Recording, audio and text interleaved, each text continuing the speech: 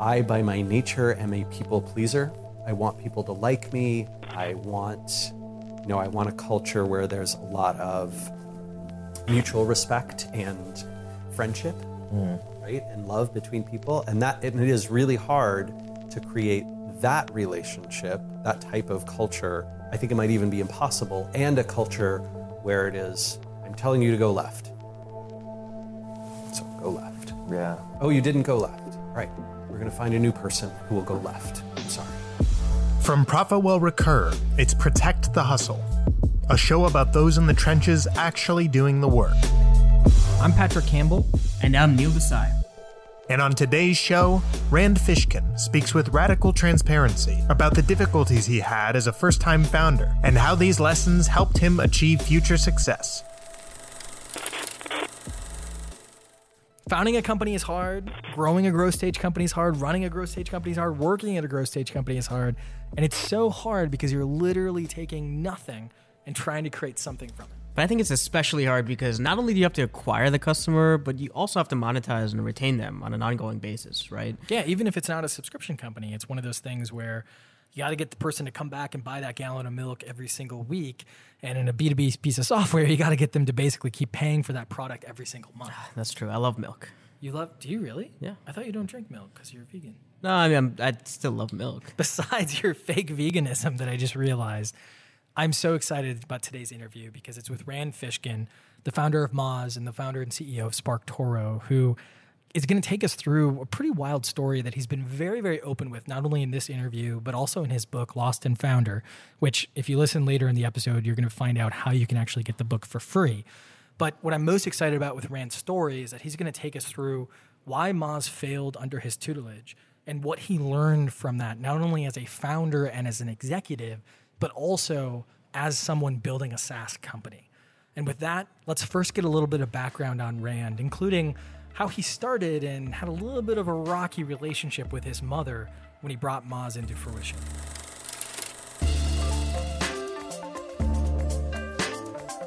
You know, but not everyone may know, that I dropped out of college, started a company with my mom that was initially a web design company, and then became an SEO consulting business called SEO Moz. And then in 2007, we became a software company. Well, we launched some software. It went so well our first 6 months, right, with this subscription model. It was using PayPal. Nice. I love it. Right, to get access to just like a few little tools that we had built for SEO for ourselves. That 6 months in, we were like, oh my God, this is doing more revenue than our consulting business. We slowly started phasing out consulting. At the end of the year, we raised a venture capital round, and the investors said, we're really interested in this, but Rand, we want you to be CEO.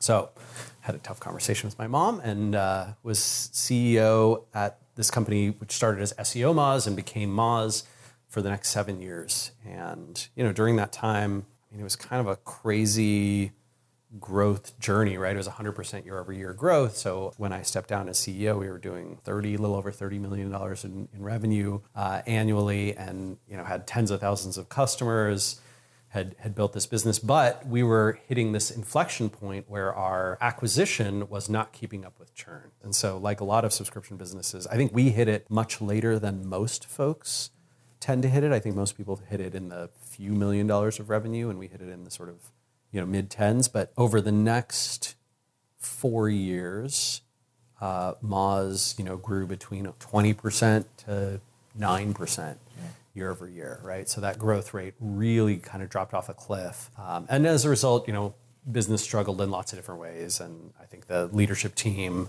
and the board was like kind of searching for avenues like, hey, let's try and go broader and do all these other things. Oh, that didn't work at all. Let's go refocus on SEO. Let's try and, we acquired this Get Listed company. Let's try and make Moz Local happen. We'll do a sales-based, enterprise sales-based business. And that sort of, has struggled very, very hard and been real tough. And I think that, very frankly, it's a challenging world when you get into retention stuff, especially because Moz had always been a business that was extremely good at marketing, but on the acquisition side, like getting people to know about us, getting people to love us through our content and, video series like Whiteboard Friday and, learning about SEO, the beginner's guide, all this stuff that Moz helped a lot of people. And so they liked and trusted the brand. And so they were willing to give the software a shot.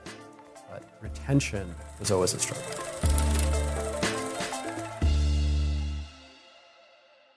One thing I really appreciate about Rand is that he is both so just headstrong in the right direction, meaning like he's just going to jump right in, similar to like, dropping out, starting a company with his mom, all of these different things, but also just so transparent.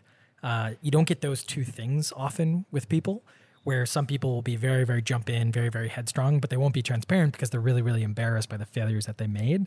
And I just can't imagine being in Rand's position, raising money, being out there, having to have that conversation with your mom, and then all of a sudden running into, retention, issues, right. Which is something that's just, it's so unforeseen, especially when you were building a business in, SaaS 1.0, SaaS 2.0, kind of where Rand and Moz really was building. Mm-hmm. No, and it's just extremely refreshing to see him describe these challenges, because you see a lot of superhero college dropout stories that are all successful, right? But Rand brings a fresh perspective to this and saying, listen, retention permeates your entire business, and sooner or later it's going to be a challenge. Totally, and that's what we talk about a lot, right? People who've been listening to Profitwell, content for a long time are probably, bored with this at this point, but... subscription business, and it's really easy to say this now. I don't think we really realized this in SaaS 1.0 and 2.0, because it was all about, hey, just spend a ton of money to buy the market because, the software is hard to build. It's hard to build a product that crawls all these websites and, gives scores to them and things like that. So just go, right? And then as that was happening, all of a sudden we reached a point where it was like, no, there's a lot of different competitors, a lot of different fast followers that can actually, be created, because the cost of building software and the cost of building products went down so substantially. And now, as we've talked about a lot, it's not just about acquiring those customers, but monetizing them and retaining them. And that's the beauty of the subscription model, is that the relationship is built into how you make money. And when that relationship goes sour with that particular customer, all of a sudden, it's really, really hard, because you can't just acquire more and more customers. You got to keep those customers around in the long term. You lose the advantage of the subscription if those customers leave. I think that makes a ton of sense. It's especially compounded by the fact that their product was built for acquisition, right? It helped other SaaS companies acquire more customers, and that's what they spent all their time thinking about. Yeah, absolutely. It kind of permeated the culture. But let's go a little bit deeper, because Rand is about to tell us very specifically what he thinks, or the reasons that they missed out in terms of retention. And I think it's a really, really good retrospective, especially since he's had some time away from Moz since he started SparkToro, just to understand like what went wrong with that original company. Let's see it.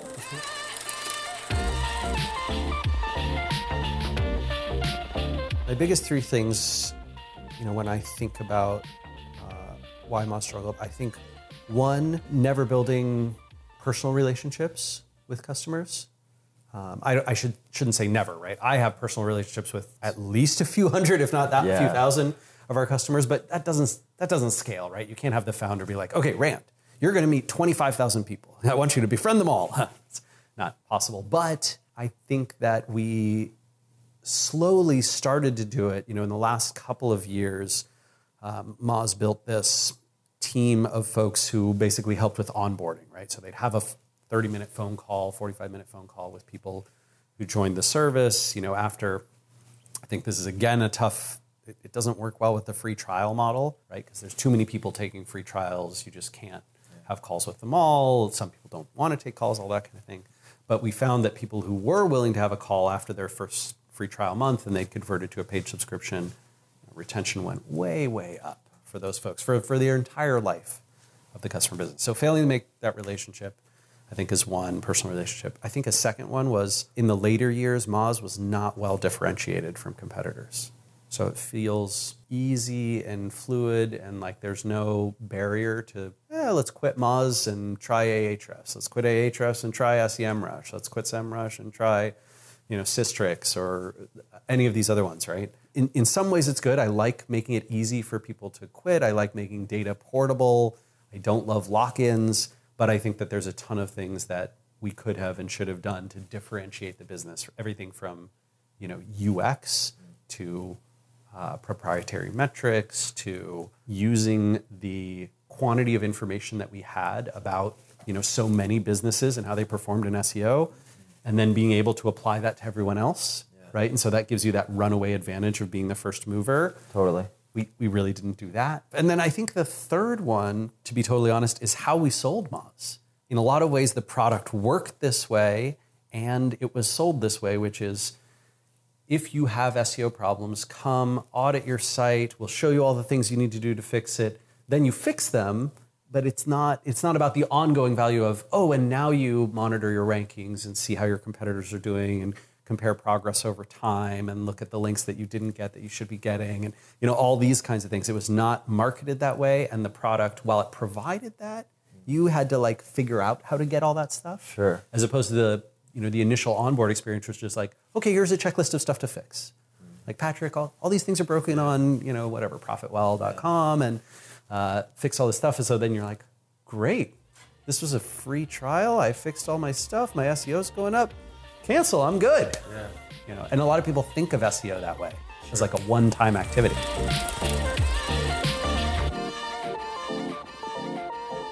So Moz struggling, this in hindsight makes perfect sense, right? And that's great. He's had the opportunity, the advantage of distance. But I think this brings up a couple of really, really interesting points. One thing that SEO Moz or Moz has that is very, very problematic in this new wave of subscription companies is they don't have an anti-active usage product or a workflow product. So when you think of the spectrum of products, you have products that you're in every single day, like your CRM, right, or your email. You're using them every single day. You use them to work, especially in B2B. Yep. In B2C, it might be a particular product that gives you joy or automates your life or something like that. And then you have these products that are like anti-active usage. These are products that you don't really need to necessarily like actually actively use. Sort of like Retain. Just like Retain. Yeah. Profitwell Retain, you plug it in, basically it reduces your credit card failures and soon to be your active churn as well. Moz and a lot of analytics products, this is why Profitwell is free. Yep. And we had the benefit of hindsight and seeing, what was happening with companies like Moz and other analytics companies. They're kind of in the middle. You don't absolutely need it to do your job unless you're an SEO marketer. Yep. You also don't necessarily need to use it all the time if you're an SEO marketer because you're not necessarily logging into it every single day unless you're in a certain industry where SEO is the dominant category. So all of a sudden your market sizing gets all over the place. You get a lot of different people who are kind of like, I kind of need this, and going through the episodic churn that he described, which is, thanks for telling me what's wrong. Let me go figure out how to fix those things, which might take 2 to 12 months. And then maybe I'll come back, but I might try out one of these other products as well. Oh man, that's just so tough. I bet his monthly willingness to pay just plummeted, right? I mean, you try the product and then you're done. But I bet it also like skyrocketed for certain folks, right? Yeah. Who got hooked on Moz. And that's why Moz absolutely has happy customers. They've gone through these growth rates after they've learned some of these lessons and they've since recovered. But I think what's really kind of fascinating is that when you look at and when he said this, I was like, oh, I know exactly what you're talking about because I would use SEO Moz or Moz at the time.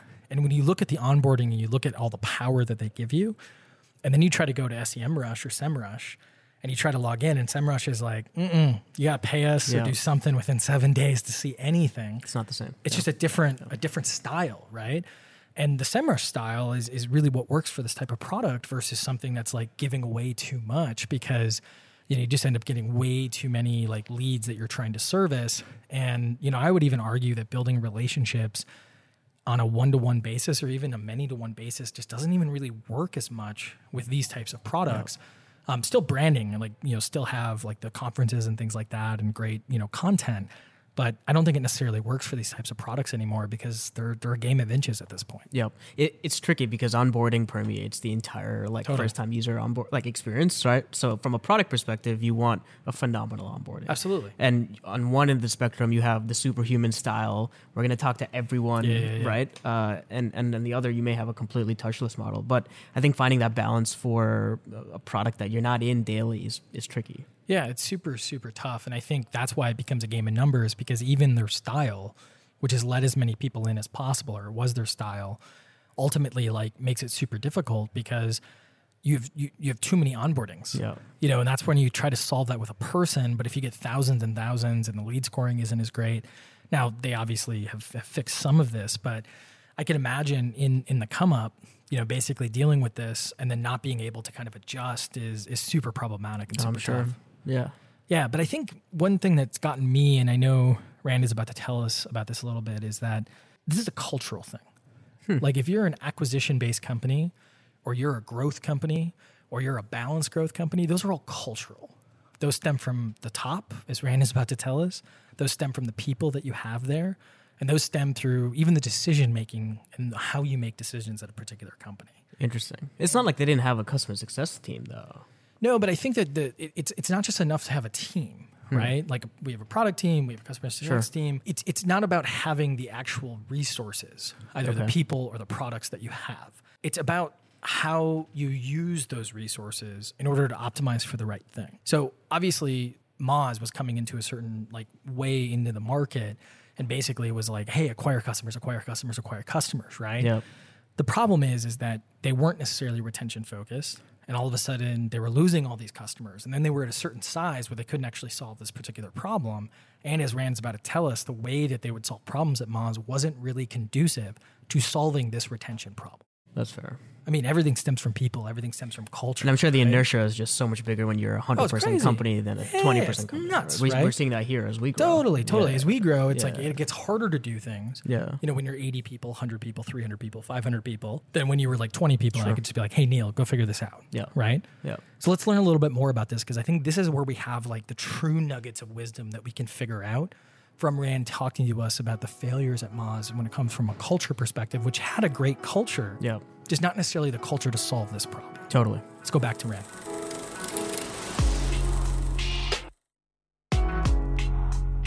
Do you think, so like that's, I mean, there's positioning there, there's packaging there, there's who you're targeting and how you're targeting them. Yeah. All of this, we're sitting here and it's like, yeah, it seems perfectly intuitive, right? Like, oh, that's totally right? And I know that they've implemented, like, you know, when you were there, some of this stuff, and like when you left, and some of this stuff that you kind of seeded, kind of finished off to help fixing with things is so much more difficult. Yeah. Than starting from So why do you think, one, was it hard to see that those were the things to fix? And then two, why was it so hard? Because I know, you know, you talked about the multi-product strategy. You guys went after that and went hard after that, right? And then you had loyal customers there, but then it just wasn't the right thing. And why do you think this is so hard? One thing that is absolutely true is we are in a relatively new world with software as a service and subscription businesses, and SEO software is relatively new, right? It's 12 years old, 11 years old. And so there are not a lot of people who have seen this through and can tell you, you know, these are the mistakes you're going to make. Here are the challenges and problems. I think this is why it's so important for folks like us who have these experiences, especially ones that go wrong, to be willing to talk about them, right? And be willing to share them, because that is what helps the next generation of people who are building a product or service or a business be able to avoid those potholes and road bumps and collisions. All the things. Yeah. I love your book, Lost Oh, Founder. yeah, thanks, I mean, because that you go hard into this, Yeah, like yeah. some of those things, which I think is like very good for a lot of folks, because you see this so many times with, you know, especially, you know, being a first-time founder, and like I talk to a lot of first-time founders where we're trying to relearn the wisdom that you've already learned. Well, and I mean, I think when you're doing it the second or third time, you've seen a lot of those mistakes, and it makes it a lot easier. I mean, if you look at a lot of the companies that have done very well, many of them have done one of two things, right? In their early scaling, they brought in experienced veterans and experienced people who'd seen this journey before. I think a lot of people would point to, like, oh, look at Facebook bringing in, you know, people like Sheryl Sandberg and many other executives. Look at Google bringing in Eric Schmidt right early on as like, hey, let's get some experience on that. And that is true, you know, culturally throughout those organizations of top grading and adding people in who've seen things through, right? HubSpot was started by veterans, people who had started multiple companies in the past and built those. Moz was started by a kid and his mom, right? And like, okay, well, now, you know, you might say like, well, I hope Rand knows what he's doing with SparkToro and like figures that out. And, you know, fingers crossed, I'm sure I'll make new mistakes. I hope I don't make the same exact ones again. Anytime you are in a big transformational period and you have people early stage starting out, they're going to make a lot of mistakes. Yeah. As you were, because Moz, I mean, you weren't small, right? And as you continued to grow and continued to add leadership and all these different things, you know, you still had this retention problem. when you were looking at that and you had the resources, not, your first time, but at that point, you'd been in the trenches enough that you knew what was going on. What do you think was most difficult there? Because I know there's a lot of companies that they get to that 10 million or more, they push higher than that, but then it's just like hard to get that escape velocity, especially because of retention mostly. And it's again, not for a lack of being able to maybe look at the problem, it's just the lack of action or like the lack of speed, right? Or what do you think it really came down to? Because you guys had, theoretically, like not all the resources, but a lot of resources, right? Yeah, absolutely. I mean, it is infuriating and frustrating, and I think it takes a toll on your soul to realize how slow things move in an organization with a few hundred people, right? And I think that's one of the things that I did very poorly at Moz, is create an organization with a bias to action and an ability to solve things, as opposed to, I think Moz very much had a culture of needing cohesion between people and being willing to sacrifice speed in exchange for making sure everyone felt comfortable with what was being changed before anyone does any work on it, and making sure that along each step of the process, of the change process, that there's approvals and more approvals from sort of all around. I think that culture can work quite well at very large companies, right? Because you create a sense of like, hey, I'm actually important. They consider my opinion. All the voices in the room are heard. But it can be a death knell, right? A death by 1,000 cuts when you have a business with a problem and you need to make fast changes and you need to be able to iterate many times, because you will make, the first 10 things you try to fix the mistake will be wrong. Got it. And you have to have a team that keeps trusting and keeps making those changes, as opposed to a team that goes, okay, stop. We no longer believe in this like person or leader or whatever it is, right? And their decision-making authority. And so we need to go to a more, comprehensive buy-in model. Yeah. Cultural problem. It's a weird like balance between like letting chaos reign and trying to reign in the chaos, right? Because you can't go complete anarchy, because then everyone's moving in all different directions. You can't go like lockstep, because then you're just like so slow. It's like bureaucratic, right? And I don't know. I find like it's so emotionally taxing. Like, I don't know how you feel about this, but as a founder, like it's so emotionally taxing, because you're sitting there and you're like, just go, or just go this way, not that way. And it's just, you hit it from both sides. And I know you also have to, about, but yeah, you have to be willing to sort of say a few things like, I know I might be wrong, and we're going to do it anyway. I know that this other way could be the way to do it, and we're going to try that next, or we're going to try that in 3 iterations. But for now, we have to do this. And I think the can be very tough, right? I by my nature am a people pleaser. I want people to like me. I want a culture where there's a lot of mutual respect and friendship, right? And love between people. And it is really hard to create that relationship, that type of culture. I think it might even be impossible. And a culture where it is, I'm telling you to go left. So go left. Yeah. Oh, you didn't go left. All right. We're going to find a new person who will go left. I'm sorry.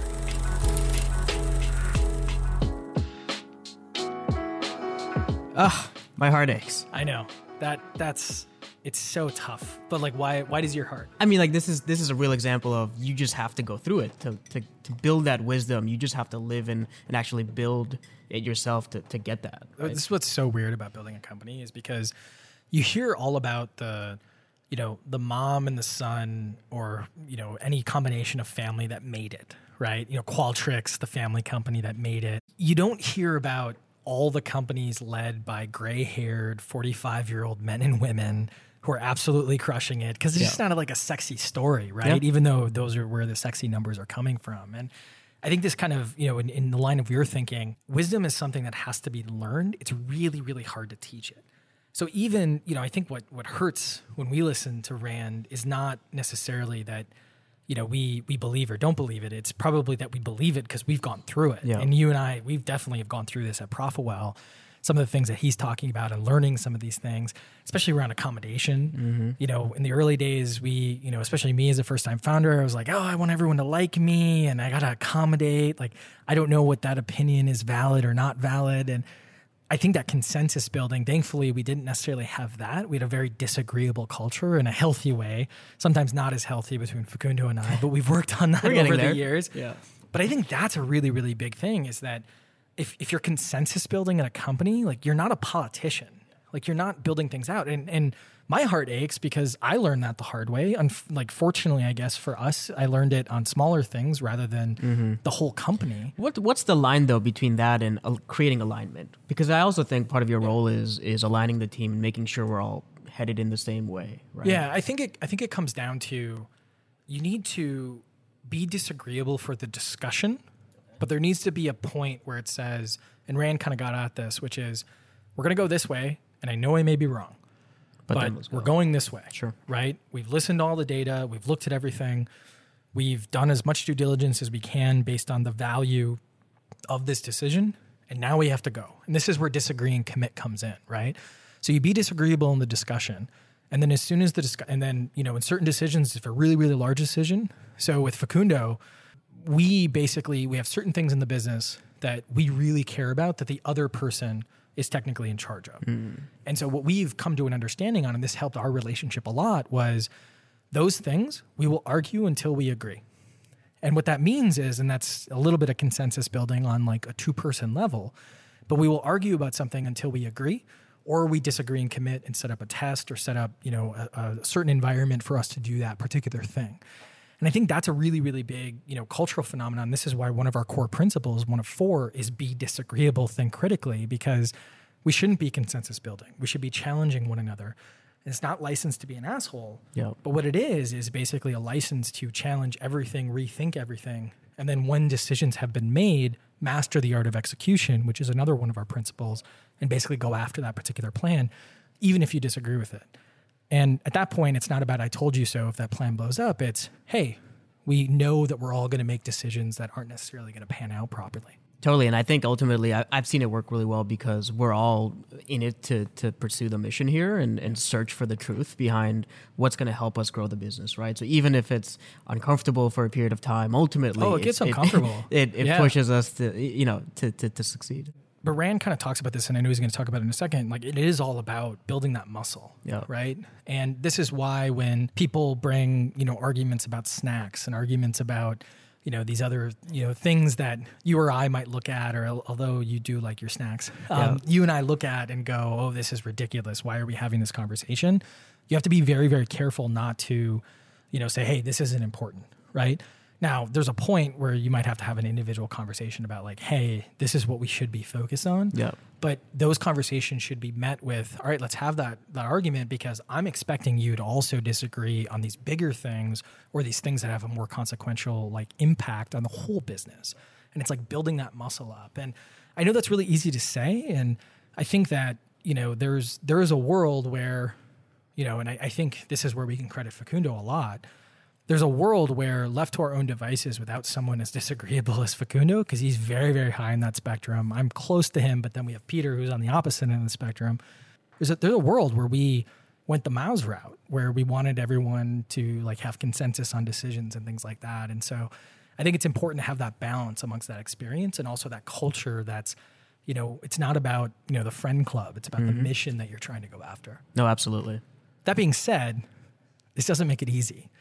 Because whether you're in Rand's position where you're trying to consensus build on things that he just wants to happen, or you're in a very, very disagreeable culture, and you probably shouldn't be like all the way on the other side of the spectrum.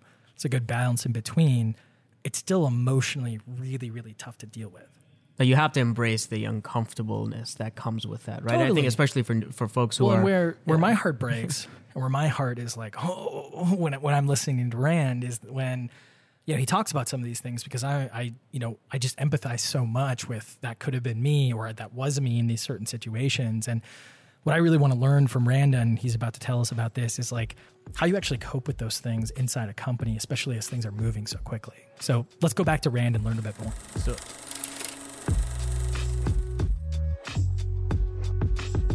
Do you find, so I know you've written a lot and I've appreciated this so much, like stuff on mental health as like a founder, and you know, I'm also in the people pleasing category where I'm like incredibly insecure and I'm like, do you like me? Do you like me? Like I have to yell at you. Oh my God, is someone saying something bad about me? Yeah. Did I go out to Beers and complain about me? Oh no, they're upset. Let me go fix it, right? And so how did you manage that? I mean, it's a little bit smaller now. It's you and Casey. I think just you and Casey right now, right? Yeah, if Casey has beers with his wife and complains about me, I'm fine. But like, how did you? Because amongst chaos, amongst struggle, and then you have all the like classic things with just being a founder, right? Sure, all of those things at once. Like what? You know, and you weren't allowed to shave your mustache until you got back to profitability, which that was a self-imposed. Probably was stressful once you committed to that. Oh God, yeah. Especially on humid days, it would just go. Poof. Yeah, it was ridiculous. Yeah. I'll be totally honest, Patrick. I don't think I ever got to a place where I was comfortable and happy with it while I was at Moz. What I want to believe is that now being able to have some distance from that, if I get into those situations again, I will be much more comfortable with it. Right? I think that once you can see from the outside, like, God, why was I so obsessed with these people? Like, I realize now that doesn't truly impact me. It doesn't truly impact them. It's fine. We can be okay letting people go who are not good fits. Yeah. I can be okay if people go out and complain about me. Yeah. I can be okay if not everyone on a team likes me. I can be okay with I make the final call and it's wrong. And then the next one's wrong. And the next one's wrong.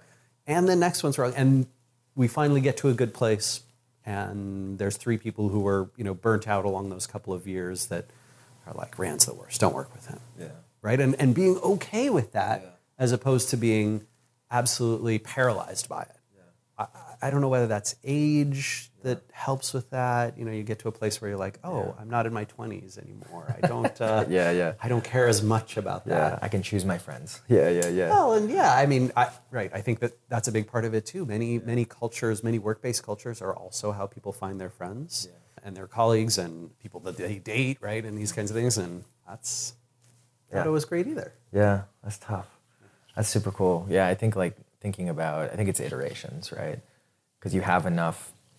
As long as things don't blow up. Yeah, therapy is great for this, right? Because you have these conversations, and then your counselor, your therapist, or your business coach, or whatever, says like, "Okay, Patrick, it sounds like you're telling me all these things. Why do you feel that way?" And then you ask yourself that question. You have this and you're like, eureka! Oh, I shouldn't think that way. yeah, exactly. And so then I think once you're aware of that behavior, then you can start to work on it. And then it's just a question of, are you good enough at doing that work on yourself that you can apply and improve and get to a healthier place? And I mean, the sources of anxiety and the sources of, making irrational and illogical emotional decisions is just humanity, right? Like, we're all human, and you get to this, I think you never get to the place where you do it all the time, but you work towards getting to a place where you forgive yourself and you say, it's not my fault and it's not their fault, and it's okay. Right, and it's okay, and that's hard. It's hard to do.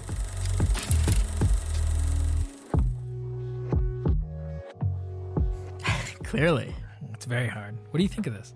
I mean, I think first that it paints a different perspective on the identity of a CEO. I think while you're going through it, and then as you reflect back on it, right? I think Rand's extremely honest about how he transitioned from a state of wanting to be like, finding consensus to a state of being disagreeable and finding that culture. And I think seeing that tied to the growth of the business is pretty fascinating. How do you think we do at Profitable with this? Dangerous question. Yeah, I mean, it's an evolution. I think because it's so core to our culture, we repeat these values every other week at our all hands meetings. It's definitely top of mind as far as the culture goes, right?